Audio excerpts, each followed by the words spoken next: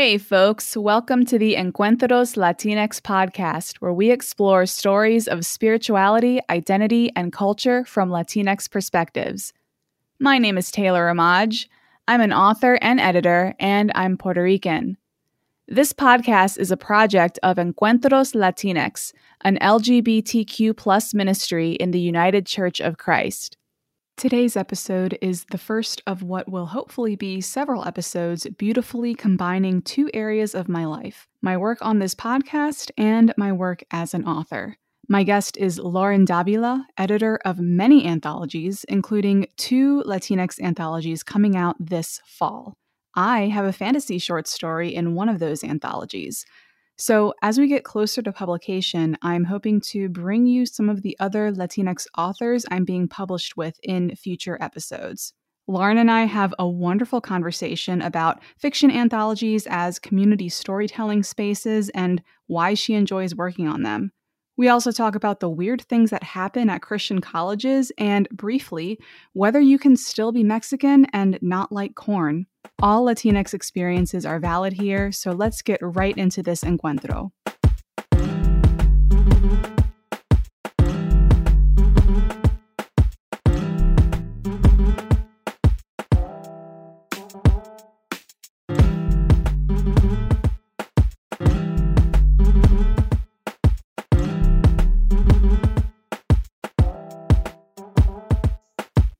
Thank you so much for coming on the podcast today. Can you introduce yourself by giving us your name and pronouns? Sure. My name is Lauren T. Davila, and I go by she, her, hers. Amazing. And what country or countries do you and your family come from? So I was born and raised in California, United States, California. But my family comes from Mexico, specifically Chihuahua, Mexico. Awesome. And what's a good memory that you have about the culture you were raised in or any other part of your growing up where you live? Yeah, so it's really interesting because I wasn't so specifically culturally tied. Like I've never visited Mexico, like even though obviously I'm in Southern California, I'm Mm-hmm. pretty close. I've never really visited Mexico. Quite a lot of my family actually is sort of Chihuahua, Mexico, but also El Paso, Texas. So I've also never visited Texas. Mm-hmm. So I'm a little bit distanced, which is really interesting. But so much of my memories probably come from just like when I was younger, being with my great grandparents who were still alive, and they were the ones that had come from Chihuahua and El Paso, and visiting them. They lived in Hesperia, and so my great grandpa, I thought though, was the one who he used to grow fruit in his backyard, and he always wear these like big cowboy hats and just like really loved being in nature and being around anything with the outdoors. He loved the desert and just the heat, which very much a California experience, but.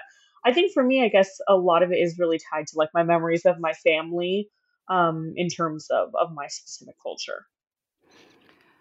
Do you remember what kind of fruit that was grown in the farm? I personally just always remember the watermelon. Like, okay, here's the interesting thing is like I hate oranges, which I know is just like big gasp for like a Mexican girl from California. Like that shouldn't happen, but like I just hate the taste of oranges. So I always remember he would try to get me to try oranges, and I would always be like, this is the worst thing I've ever tasted. It's absolutely impossible. But he would always do watermelon. Like that was always something that I really, really remember. So I love watermelon. Always, it's like my fruit of choice if possible. So it definitely comes from him. That's hilarious because literally before we started recording this, I just ate dinner and I had an orange for dessert. And so actually my fingers still smell like oranges. And Oh, I, for one, cannot abide by the orange blasphemy. No, I'm joking. no, like, and it's like I can't even do like orange, like like creamsicles, like orange candies, like anything that has that flavor. I just can't do. And corn. I'm just gonna like come. I said corn. I just it's horrible. I should just get my Latinx card Wait, revoked. wait. You're a Uh Mexican huh. Mexican girl and Uh you're huh. not about corn. I'm I a know. paleo bitch and I'm not about corn, but that's more of a health thing. But like you're Mexican and you're not about I corn. mean, No. like I just like corn on the cob, like creamed corn. I mean, I can do corn tortillas, obviously. That's Hmm. totally fine. Okay. Popcorn I can do. I don't know. That was a little bit weirder. I feel like it's a little bit of a tangent, but yeah, corn and oranges. Those are my two like end all be all no's for me. Okay, so now everybody listening knows to specifically send you a box only of corn and oranges. Yes, that's Got all I it. will accept. Yes, very, very, very clear. So you talked about this cultural distance that you've experienced, and that's a lot of my experience as well, and I think a lot of other people's experience. And so this term Latinx, then, how do you experience that term? Is it something that you struggle with, something that you embrace? What does that language like evoke for you and how you understand yourself? Yeah, I mean it's definitely something that I think I struggle with, and I think part of it comes to the fact that like I don't speak Spanish fluently. Like I definitely am lighter skinned, which has its own colorist implications there. But um, on first glance and first appearance, like I definitely fit into sort of the more stereotypical, just like California girl.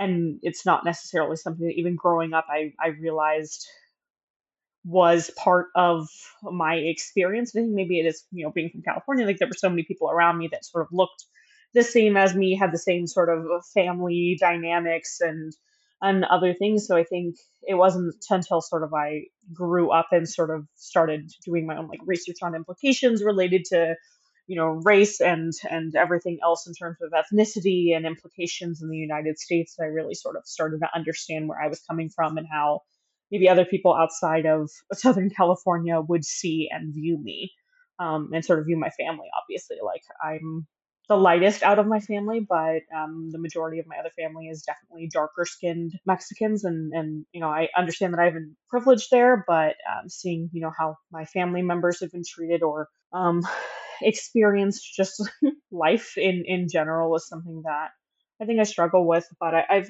tried to make myself a little bit more comfortable with like taking up space and knowing that yeah I do have a valid voice and I try to use it to uplift as many other voices as possible beyond my own. But definitely something that I definitely do still struggle with it. I don't think I'll ever not struggle with it. Yeah, I find myself in a pretty similar situation because, like, on the one hand, when I was first born, my baby pictures from about the first year of my life or so, I was not a white baby. Like you could not look at that child and say like, "Oh, that's a white baby." Absolutely not. But then as genes and phenotypes do, it Hmm. it just it just shifted. And even my mom when she was a really little girl, she was brown. And but now if you look at her, I mean her skin is like, she's light. So yeah, I also had all these different factors. I didn't grow up speaking Spanish in the home. I only got US public school Spanish, which did not Hmm. help me much going to Puerto Rico and seeing my family, and just all these other things that I sort of internalized this invalidation. And even to this day, like what you said about how you kind of are trying to get more comfortable with like being in spaces and like taking up spaces because it's that whole imposter syndrome thing. And I think especially for those of us who are like whiter, lighter skin, that we have to understand the temptation of assimilation and how we can choose to assimilate and then we can resist against that, which is great. But then also on the other hand, I feel like those of us who are really aware of it and trying to be cognizant and respectful and loving and uplifting also have that same struggle with like entering into any sort of BIPOC space and saying, should I really be in this space right now? I know like there are certain ways that I am more comfortable going into those spaces, but then there are other ways where I'm most likely just not going to go into those spaces because I'm still Yeah. like like these we'll talk about the anthologies a little bit Hmm. later on, but the way that they're being marketed as BIPOC anthologies, I'm like, okay, this is a situation where like I am in this space and this is a marketing label that is applying to something that I'm doing. And so it's okay. But even still, there's a little bit of weirdness there. And I've actually talked to some of the other anthology authors in a similar position too. And it's just we're not complaining about it at all. We're just like talking about how it's complex and how we want to both live into our identities and the fullness that they are, but then also be really, really cognizant of like what spaces we're really taking up and entering into. Yeah, and I think sort of going off that, like I think it's so difficult because I feel like we often get like put into these little boxes in terms of Mm-hmm. like publishing and marketing, and like so much of it is just like when you only have like 5 or 6 words to give a pitch, and Mm-hmm. it's really really difficult, and I feel like that's like definitely like a systemic publishing issue that like we need to all be talking about within the next couple of years, because Mm-hmm. so much of it is just like these quippy little like hashtag or a good read review or something, and then that's all people Mm-hmm. know it from. And it's like every writer, contributor, author, editor, agent is like so much more than just a hashtag. Yeah, yeah. Oh, publishing. Oh, so many things if we only had the time to change everything. Yeah, yeah, for real. Well, I guess we can get into it now that we're already sort of talking about it. Publishing. So you and I are both authors, and you specifically are. I believe that you should be bestowed the title the Anthology Queen because you are at the helm of at least like 5 anthologies that I know of. Just seeing your That you know of, that yeah, you that I know know of. of. That's the thing. Insert side eye emoji here. Yeah, yeah. Just trying to frame this for all of our like non-publishing listeners here. So Lauren, what I've seen you do in the anthologies that you are running is that you tend to go onto to Twitter and you say, "Hey, I'm accepting short story pitches for an anthology that has this theme or that theme." And you're also always specifically looking for BIPOC authors. And you read these pitches and you decide what is going to go into it. And one of the things you did this for was, I don't even remember the dates, but you announced that you were soliciting submissions for 2 Latinx anthologies, Mhm. specifically genre fiction. And genre fiction it's things like science fiction, fantasy, romance, horror, things like that. And you said you want to do a adult anthology and a young adult anthology. And surprise, surprise, my podcast listeners, I've already mentioned this before, but I have a story coming out in one of these anthologies. So, with all that said, Lauren, I'll let you take it away to give more details about these projects. Yeah, so it's really interesting because everybody always asks me like, how did you get into this, or like how did you start off becoming an anthologist?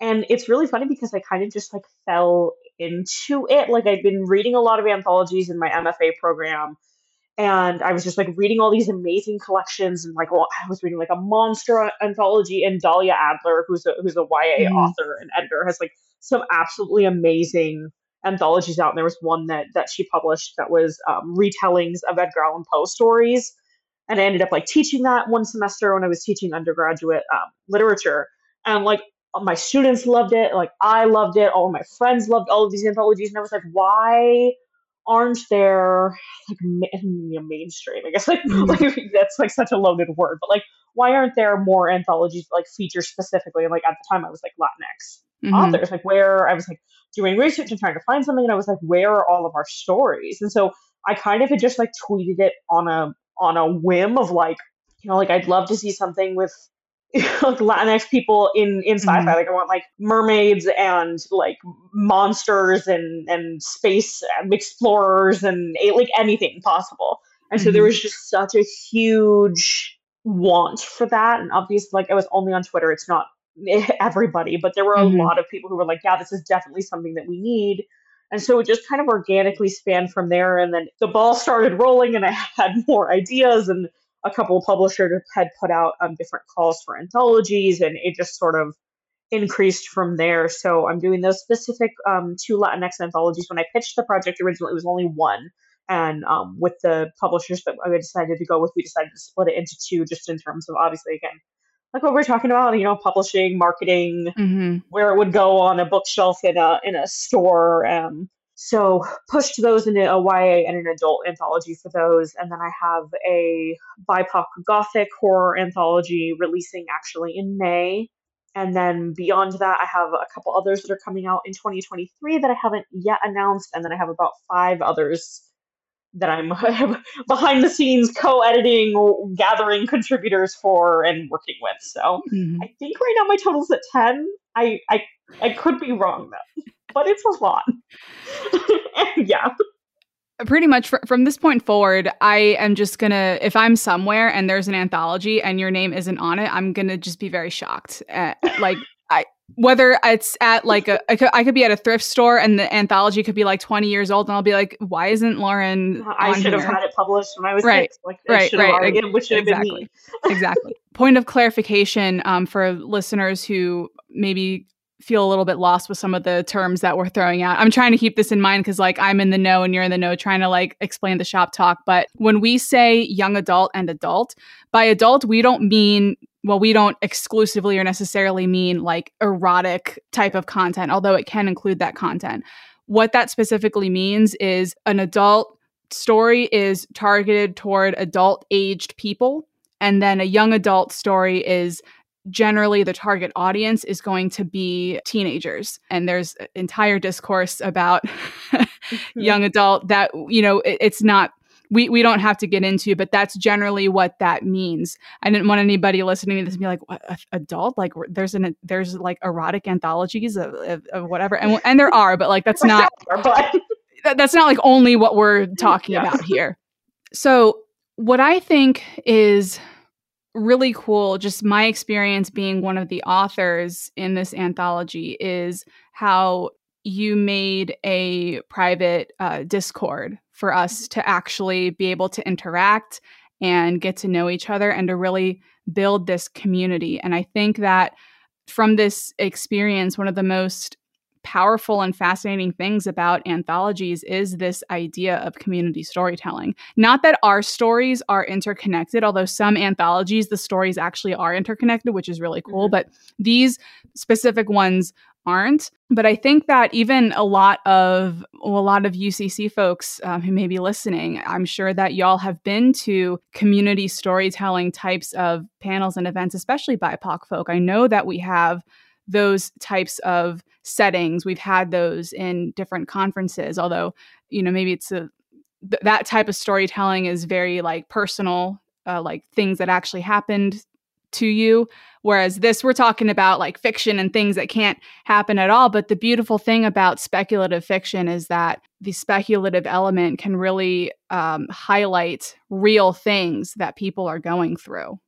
Yeah, and I don't want to like shoehorn obviously like Latinx stories into magical realism, but it is something that like I've noticed like a lot of the stories that are in, I specifically like just talking between us two, like in our anthologies that we're working on, the Latinx ones, like so many of them like are very like contemporary grounded stories with like a surrealist magical realism element, which I think is something that is pretty specific to BIPOC spaces because a lot of the times that's just sort of how we interpret and view the world of like, this is our experience. This is like our family and our culture and our background and our languages and, memories and just everything, customs. And then let's just like add a little bit of magic in it and like see what happens. And I think that that's the thing that's been really interesting to see is like how that experience translates like through different cultures and races. And obviously a lot of the other anthologies that I'm working on aren't just Latinx, but it definitely is something that is paralleled, like that like fable,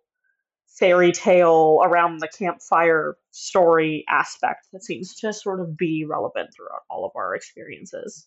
Yeah, it's funny because, well, the whole definition of magical realism is constantly shifting, and I've delved into some of the discourse a little bit, but not too much. But then what you just said about how it just comes from the way, like just how we grew up in different aspects of our cultures. Like even as culturally distanced as I was and as I felt, I remember like I have kind of weird stories like that from my mom's side of the family, the Boricua side Mhm. of my family, where it's just like, for example, my abuela, she had this green parrot named Lori, and I don't know how long she had that parrot for. It was a really, really long time. We go to her house in San Juan when she still lived in her house, and there was the parrot out on its a little cage in the porch. And seriously, this is just about how it happened, or how I remember it happening. I don't know if the timing was exactly this, but it was something like the parrot, who had been around forever, died. And then 3 weeks later, either Abuela died, or she had to like finally move out of that house that she'd been in her whole life. And like, I don't know, that is just something out of a 20th century magical realism novel. Oh, Because %. I feel like I've read that, right? But the thing is, it's like, well, that's just something that happened in the family. It's not even necessarily that like an exaggeration or extra Yeah. speculation on inserting a fantasy element. It's just, oh, how it Yeah. how it happened. That's stuff that just goes on. Happens. The spiritual things especially just are so much more normalized, it seems, where it can sometimes seem a little bit weird to call some of that speculative in some cases. Yeah. I don't know. And that's the thing. I think that that's sort of the interesting thing is like we grow up hearing these like stories and experiences. And I think like our relatives also, like, okay, I don't want to say like our, because I don't want to speak for your experience. Like my Yeah. relatives just will like say things and they're like, yeah, that's just like what happened. And you're just like, yeah, I mean, yeah, of course, like spiritual, magical, whatever things just Hmm. occur. And it's not like something that is like a huge thing. It's just like everybody in the family knows, or friends or cousins or just whatever. And it's Hmm. just something that seems like completely normalized. And then until you go to like other people and start saying these stories, like, oh my god, what is happening? What do you aren't you gonna? And it's not something that's like super. I guess it is strange, but it's not like out of the ordinary. I don't know. Maybe that's Hmm. not the right way to say it, but yeah, it's just weird. Well, I wonder if part of what it is now, I don't want to truly create a dichotomy per se, but at least in my life and in my experience, spirituality and religion were like big parts of my growing up. And the religion comes from my mom's side of the family. She was raised very Catholic. Abuela was a very, very strict Catholic. And so the religious side I ended up getting from my mother, though my mother is not Catholic. She had her own journey. I had my own journey. But I feel like, generally speaking, in Latinx, Latina culture, spirituality and religion play such big roles, whether it is some form of Christianity that is, maybe it's truly Catholicism or some other denomination, or maybe that's a veneer to cover up indigenous beliefs, as is very common, or maybe it's some other type of religion or spirituality where it's just much more embedded into how we're raised and how we understand the world. And so I'm curious to know about your experiences with spirituality and religion. Yeah, so I born, raised, still identify as Catholic. Like I attended Catholic school from was it kindergarten? Preschool? Okay, I'm gonna go with kindergarten. That's where I'm just gonna Hmm. stick the little flag there. Kindergarten all the way through high school. So I went to an all girls Catholic high school over here in right outside of LA. And I think that like really I really do think that like plays a part in it. Like we grow up, or I guess personally me, like I grow up like hearing all of these stories about like saints and miracles and like objectively magic powers. Like that's just like Hmm. something that like culturally, spiritually is sort of ingrained. And so it wasn't until like I went to college. It was still a religious college, but it was the first time I'd been like out of a Catholic atmosphere. And so many of my friends were like, "Oh my god, that's like magic. That's like Mm. it's not like actually like religion. Like that's weird." Like Mm. I didn't have like so much of that, but there was still some pushback. Then I definitely think that there is a little bit of pushback for Catholicism because Hmm. the aesthetics of Catholicism, I think, are just like Yeah. so like strange. Like I studied Yep. abroad in Italy for a couple of months, and like people who weren't Catholic studying in Italy, like we walk into a cathedral or something, and there'd be like some bones of some saints like in a casket and I was like, yeah, there's just some bones, and it's just Hmm. something that just seems like weird if you don't grow up in that atmosphere. Because like for me, that Hmm. seems like totally normal and just like the. But again, I guess that's sort of like the magical realism element that we were talking about. Like it's Hmm. exists and it's there, and for me, it feels totally normal. But I understand how like other people look at it and they're like, yeah, that's some interesting stuff going on there. Was this college you went to? Was it, you said it was a religious college. Was it a Protestant religious college? So I went to Pepperdine, so it was Church of Christ. Okay. Not to be confused with United Church of Christ. Yes, Those are different, two very different. very different denominations. We we have had to make that clear. I say we, but like people in the UCC have had to make that clarification sometimes. Like Church of Christ is very different. So if you're looking for United Church of Christ, make sure that the U is very important. Yeah, and Pepperdine was sort of like, this is from other people that were there, but it was like kind of considered a little bit like the black sheep of some of the more religious colleges. Like it was considered like a Hmm. weird hippie liberal California college, which is so Wow. funny because then whenever I talk to anybody who like didn't go to any sort of religious affiliated college, they're like, yeah, no, that was still like a like very religious college. So it's just strange to see like internal versus external, like how people perceive the atmosphere. Because like when I was there, like I didn't necessarily feel like it was as other people perceive it to be, but afterwards looking back on it, I could definitely, see how other people outside viewed it, which is the interesting thing.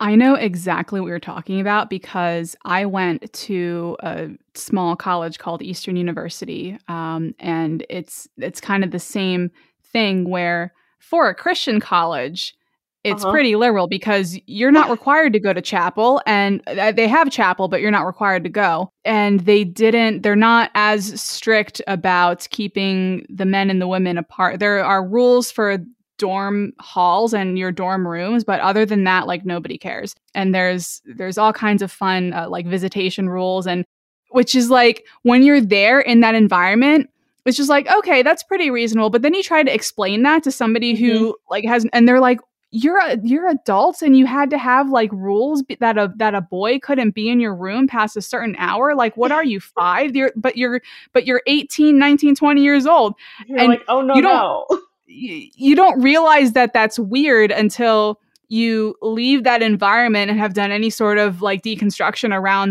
around that morality, and then you're like, there's a reason why a lot of us have a very interesting baggage to work Oh through. yeah. Oh yeah. And I think that that's like, it's so funny because like at Pepperdine it was like a dry campus, which I didn't think Yep. was like strange. And then, like obviously once I was past 21, and I was like, I just want to like have some wine and like watch a Hmm. Marvel movie with my friends. Like we couldn't do that on campus. And so it was always like a matter of like trying to figure out like what was going on. And it's like that was always difficult. And I mean definitely with the co-ed separation, like at Pepperdine it wasn't as strict definitely, but like our freshman year dorms we lived pretty much like in groups of 50, so like every house was alternates, like it was a girl's house, boy's house, next house, so it was like we Hmm. all lived on the same like area. But it Hmm. was, people always feel like, oh, you didn't have like Greek life at Pepperdine. And I was like, well, if you're living with like 50 girls in one house for a full Hmm. year and you have like like objectively it Yeah. was the same thing as like Greek housing without any sort of like social life or partying or drinking or anything else. But it's just, yeah, it feels normal, and then you leave and you talk to people about it, and then you're like, oh, maybe it wasn't fully normal. Yeah, yeah, and oh my gosh, there's so many things. Well, it's funny because at least in my experience, I feel like on the one hand we had these rules in place, but then on the other hand, I happen to have RAs that like would break the rules for the right reasons. Like the RA that I had, I think it was either my no, I think it was my senior year, and she was a year below me actually. And so there's that part at the beginning of the year where the RAs like gather everybody in the hall and say, okay, these are the Mhm. rules and all that. And I remember my RA that year, she sat us down and she kind of looked at us and she said, so I got my bartending license over the summer. Don't give me a reason to search your room, and I'm not going to search your room. So then my roommate and I, we just kept screwdrivers like in our mini fridge. It was Eastern is a dry campus too, but like who cares? Like we Yeah. as long as we weren't being loud or like destroying property or like pretty much giving the RAs any sort of reason to have to do a search, then, my RA was gonna she was gonna leave us alone because she's like, I don't care to police people on that level. I also know I have a friend who she was one of the first openly trans students at Eastern while she was there. And I think actually she began her transition like sometime in her maybe like sophomore or junior year. I don't quite remember. But in any case, I think I remember her saying that her RA, who was an RA of a male hall, would let her break the visitation rule of having her door closed when certain other people who were harassing her were around in the hall, and one of her cis female friends was like also in her room with her. Yeah. So like the RA, like he was breaking the rule to say, okay, like this is something that you need to do to feel safe, and so I don't care, and I'm not going to write you up for that. So, and that's the thing with like some of those rules that are obviously like antiquated, feels like not even the right word to say, but like out of touch. Like just some of those rules that were enacted, like we definitely didn't have to have like at a certain. I mean, I know that it used to be like the open door, like all that situation. Like Pepper had already gotten rid of that by the time that I got there.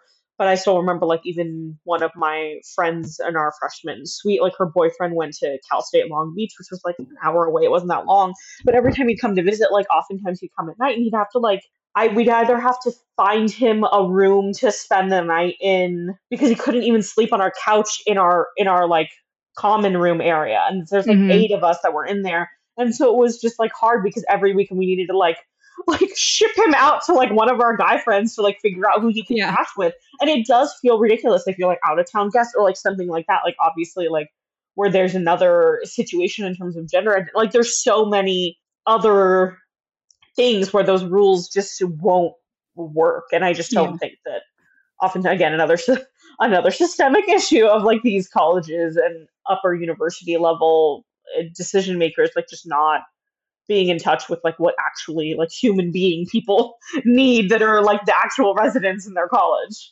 Yeah. And it's hilarious because these rules also assume that there's no way that anybody would be gay. Oh, of course not. That's not even an option, right? Right. So it's hilarious though, because if you're a lesbian at a Christian college with visitation rules, you can have your girls over in your room with the door closed and the lights off, and you can have a blanket over you. And like, who's going to write that up? But if you have a boy over and the door is within 50 feet of your room, right, and if your alarm will go off. Yeah, and you can't like be under the same blanket. Like the boy cannot be under the same blanket as you, and the big overhead light in the dorm room must be on. Like not just your Christmas lights hanging on. Like, man, it's just. Oh yeah. But oh no! When your girls are over, shut that door, turn that light off. Nothing's gonna happen. Nothing at all. Of course not. It's funny because I actually did know of an open lesbian couple that went up to the administration and they said, "Hey, we're a couple, and so we're gonna apply visitation like to ourselves, I guess, to try to stay as in good graces as possible with the rules while being out." And this was like 2010-ish. So at the time, it was like, wow, look at them, playing by the rules still and having such integrity. But then looking back at it now, I'm thinking about it and it's like, man, how sad that really is. Had actually. To even happen. Yeah. But you were saying before, though, about being a Catholic in this environment. And it actually reminds me of something I saw and experienced too at my Protestant Christian college, which is that there absolutely is hostility towards Catholics and Catholicism, and that is an accepted hostility. Yeah, it's an acceptable hostility. And I specifically remember it was so interesting. My senior year, we had this just in the microcosm of this Protestant Christian college, there was such strong solidarity between the Catholics and the gays on campus. Oh, that's awesome. So number one, because, well, at least among my circle, I had two friends in college who were both very strong Catholics, very active Catholics, and very much like proud of having come from this tradition, and also having an experience of like being in class and professors completely shitting on Catholic ideas of transubstantiation and completely misrepresenting it, and like, you know, making the cannibalism jokes and and all of that, and that being totally okay for a professor to go and tirade a student to do that. So and that was one of my friends, and that was one of the two friends that I had, and those two friends decided to revive the campus's Newman Club, which is like the Catholic club.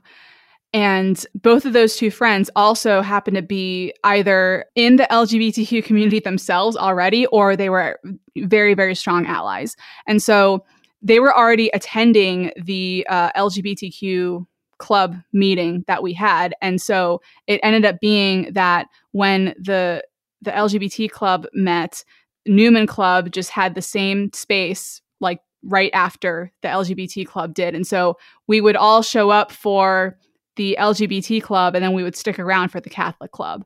And like, I love that. It was such a vibe. I loved it. But it was so interesting because even more than being hostile toward LGBTQ folks, it was a little bit more publicly acceptable to be hostile toward the Catholics. I heard all sorts of dumb remarks from people in my classes and things like that. I mean, not a ton, but just like, as if you're going to be talking down on anybody, it seemed the most acceptable to talk down on the Catholics in that environment, in my experience of that environment. Yeah. And I think like the interesting thing for me is like this may be just I can chalk it up to like me being slightly oblivious, but like I honestly personally didn't ever experience like any sort of outward like hostility or remarks. Like I do have some of my best friends who like have told me like, oh yeah, when I was growing up, like I was told that like Catholics were like devil worshippers and like obviously like I don't even know like other I anything like so many other comments, but Mhm. it was kind of like I definitely had an interesting experience because like I went to like an extremely liberal high school. Like my high school experience for like there were some nuns on campus, but they were all like very like they were Jesuit, like it was Jesuit based, and so it was like Mhm. very very like open accepting. Like there were also a lot of like Muslim students who were at our Catholic high school. I mean, it was just like so different. I also think I also always like really do chalk it up to like being right outside of LA and like being in a Mhm. very liberal atmosphere. So like for me growing up liberal Catholic, it definitely like a different experience from growing up Mhm. conservative or even traditional Catholic, because when I went to Mhm. Pepperdine, like I personally like didn't normally feel totally accepted in the Catholic club or group on campus. Like I wasn't super Mhm. active in it because oftentimes just like our vibes, morals, just like everything I didn't Yeah. really like mesh so well with some of the other kids who were in that group, and so it was something where like my spirituality sort of had to like shift and change to something that went from being like really communal and the fact that like everybody was actively in that experience with me to something that I had to like really go internal and sort of figure it out on my own because I didn't necessarily have so much of that aspect. I think I got a little bit more comfortable with like spirituality in general and understanding, like everybody is on a path of their own. But yeah, it was really interesting. And another thing, 'cause we were talking about this earlier, is like Pepperdine didn't even have a queer club on campus until I want to Mhm. say like after I left. They were Mhm. trying to get it founded when we left, and there were a couple of kids in my grade in the year below me that were really actively like pushing to have some sort of even just like like context or commentary conversation like regarding the fact that like obviously like there are like queer students on campus and like who would like a community like to have that experience, and like it just wasn't happening. So I know it's Mhm. changed since then, but yeah, it was something that like I wish that we'd had something like that because there were so many of my friends who were really wanting to have that sense of community and like they couldn't find it at all, Mhm. which is Mhm. really really sad. But yeah, I was definitely more the liberal spaces on campus too because I was in um English and creative writing, which were Mhm. probably two of the Yeah. most liberal spaces that I could possibly be. And Yep. then I was on the journalism staff, so I was consistently like doing research and writing news stories. Like I remember my senior year, I wrote this huge expose because the university had made one. Like it was a program that we had called Dance in Flight, and it was like a portrayal of one of the choreographers had something with like a same-sex relationship portrayed on the stage, and it was like Mm-hmm. they had like scrapped the whole dance number, and so that was like one of Mm-hmm. those things where like I remember that was like, was it 2017? I Mm-hmm. graduated, yeah, 2017, and so it was like that. Yeah, I don't know. It was just it was hard, but I feel like I was consistently like always trying to shine light and obviously like spreading awareness and trying to utilize like my little spaces that I had on campus with like any sort of control. But it's Mm-hmm. really it's hard. I mean, again, we're talking. I feel like we just keep coming back to like these huge systemic issues, which is like impossible to break down. But I feel like we're grassroots trying to like fight the power. Yeah, yeah, absolutely. And so this is making me think of like this is just something that will be fascinating for me personally as I like whenever I'm ready to query my current novel that I'm writing. Querying means that for trying to traditionally publish, and traditional publishing means that your book is published by a big publishing house or big or small publishing house, and it's likely that you can go to the store and find your book in the bookstore. That's traditional publishing. In order to do that, you have to send a query to a literary agent, and there's all this whole process. But Hmm. I explain that because with publishing being an industry and having its own issues with white supremacy and just the dominance of white people in positions of power to make decisions about what stories get told and what stories get put out there. My novel that I'm working on very heavily deals with a lot of Christian theology and theological themes, but also in a very queer way. And also, one of my characters is Latina. And so I am just wondering, I'm almost expecting this response from, from agents and from publishers saying like, well, how can this is queer, but it's affirming of religion, and that's problematic. Or you know what I'm getting at. Like I Yeah. feel like they're actually, especially for Latinx people, like pretty much everybody that I've talked to on this podcast, if they're not currently religious right now, they had such a strong upbringing in some type of religious tradition. And a lot of the people that I've had on this show are queer in some way. And sometimes I feel like there's this narrative that a queer story is inherently always in tension with in negative tension with being religious, and that's almost an expectation of what a queer narrative is going to do. I have yet to read a queer narrative, a queer like book that deals with Christianity in a way that is satisfying to me. Yeah. It tends to be like, oh, sort of in the background, like, oh, there was this pastor who said this bad thing, or there was this pastor who was pretty cool about it, and then that's it. Like, there's Yeah. no, when there's such richness to like pull in, especially for science fiction and fantasy, like, oh my goodness, it's a treasure trove in my opinion. But it's just like it makes me wonder what publishing thinks a Latinx religious story that is queer is supposed to look like versus what it actually is going to be. And I'm wondering if you have any thoughts on that as well, or any of the same curiosities, because it seems like sometimes it's like, how many people really do have a similar background or experience with this as I do? Like, am I just, is this going to be too much or too weird? But then I also suspect I get into conversations like this and it turns out, well, actually a lot of people, maybe much more people than I think, are kind of in that same place and would be creating that same story. But then publishing has a mind of its own. So what are Yeah. your thoughts about all of that? And I think it just like boils down to the fact that like publishing always wants like what they imagine a narrative to be.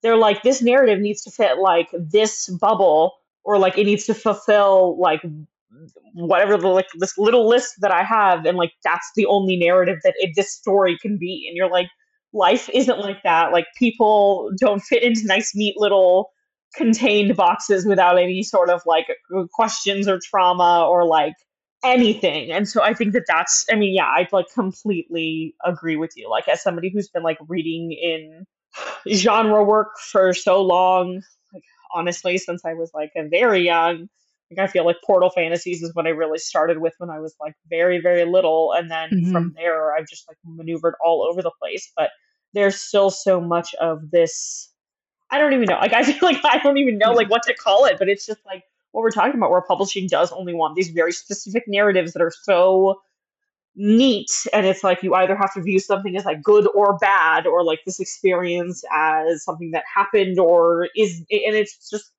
doesn't work like that. So I'm Hmm. definitely with you. Like yeah, it's I feel like it's just a lot, and there's so much that we want. I think publishing is starting to slightly figure it out. Like they're starting Hmm. to figure out that like people want more.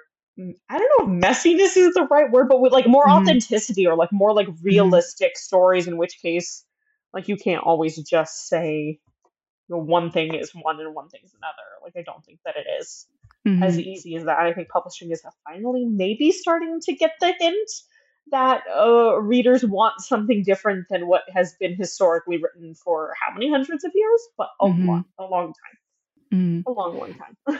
And that's what I think is so cool about not only these Latina anthologies that, you know, you and I are in, but also the other anthologies that you're working on. I think that in a lot of the indie press and small press spaces is really where we're seeing most of that, and hopefully it can become the case, you know, that more people can build their careers by getting these types of opportunities, and that way more people can be able to tell stories Yeah. and be able to show that, like, yeah, actually people do want to read these kinds of stories, and that these stories can be really enjoyable and can offer a lot to people.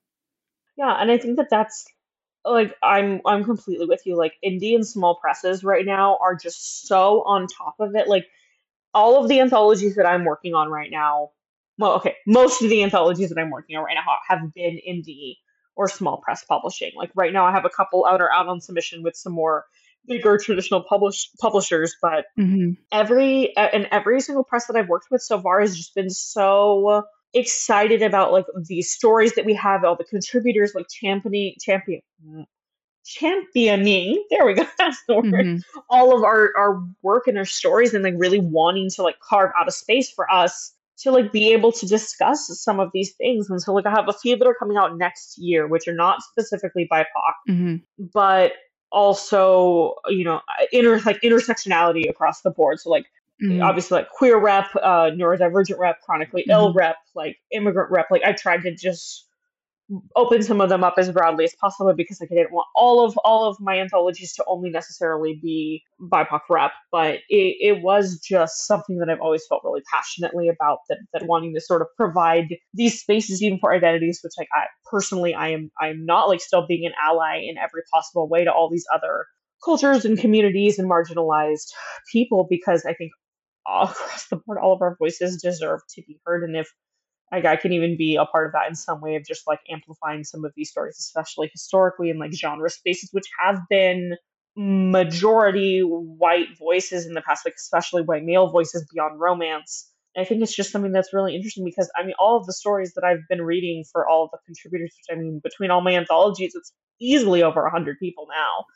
Like every story, no matter, is so different. I think that's me Hmm. sitting here looking at even just like our Latinx anthologies and sitting here Hmm. going, so many publishers like, oh, I already have like a Mexican author that I'm publishing, and I'm like even just in these anthologies, like all of these stories are so different, like so Yes. like worlds apart different, and the publisher still can't figure that out. And I don't know. I'm like, how? Look at all these stories. Look at all of these amazing writers who are out there just like begging for a chance to even be considered, and like their stories are amazing and like well written, and could be absolutely amazing, and yet we're still not given the opportunities that others are. Yeah. That was Oh a my long gosh. tangent. I'm sorry.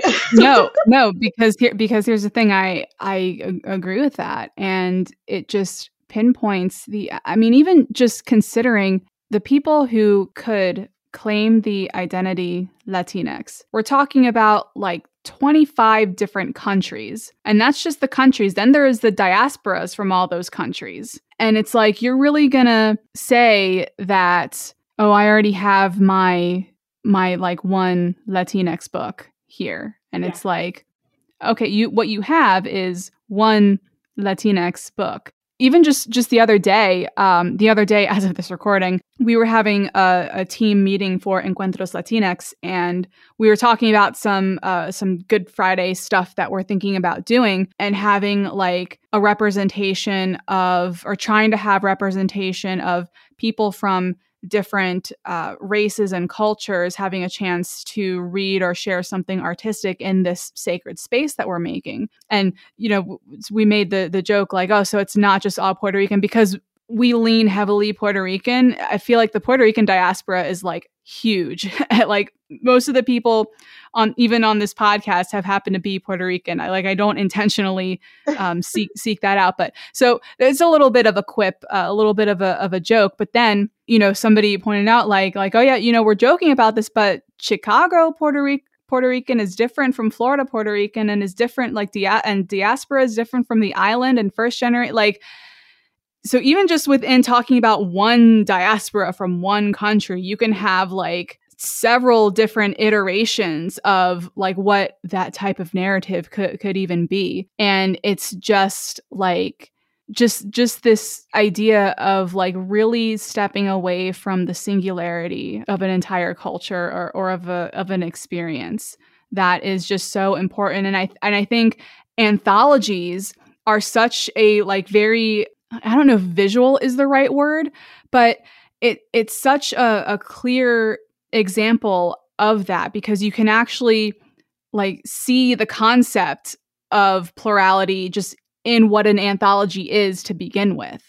Yeah. And I think that is what's so great about anthologies, is that you can really just like literally see in the structure and of how those books come together. And it's like, yeah, you have all of these stories that are fitting under this label, and like look at how this is just a taste of the multitudes that really exist. Yeah. And I think that's just like, it's almost like a little sampling. And I feel like anthologies are a really, really easy way to like showcase I feel like almost just being like shipping some of these anthologies out to publishers and being like, look at the scope of these stories. And for almost all of these anthologies, like I'm publishing for everyone, like between like 13 to, and then like my gothic horror anthology is 24. So like between 13 to 24 stories, and like for every, like most of the time I've had hundreds of submissions for every anthology. And every single submission has been different. Like even if they're doing something, like I think for one of the anthologies that I had, there were like 5 or 6 different like retellings, reimaginings of La Llorona. And like every single time, like no matter if it was the same story, like, or the same like source text, like every single iteration was completely different. And I think that's the difference, is that again, like no matter what the story is, it's going to be told differently every single time, no matter who it is. And so I almost feel like I want to use these anthologies and send them to publishing to be like, look at the breadth and scope here, and like how can we not like just figure it out? There's so much more space. And I mean, they figured it out for white authors. Like how many white authors can publish the same story or retelling it somehow is different for them every single time. But if there is more than like 3 South Asian or Latinx or like Black authors on an agent's list, it's like overwhelming. I feel like that would be a whole other conversation, but it is something that I think I'm just going to leave it as that at that, and just, yeah. And my comment that I'll just leave out there is that American Dirt got a 6-figure advance. So you want to... that just the best Latinx rep that we've seen forever? It's just end all be all. We don't need any other books, right? We already have American Dirt. Right. For my poor confused listeners, just go to Google and look up American Dirt and do some reading and research over that. What I would love to get into now, Lauren, is if you could lay out for us again what you're working on, what you have coming out, like in as clear of an order as you're able to, so that people can know what to be on the lookout for.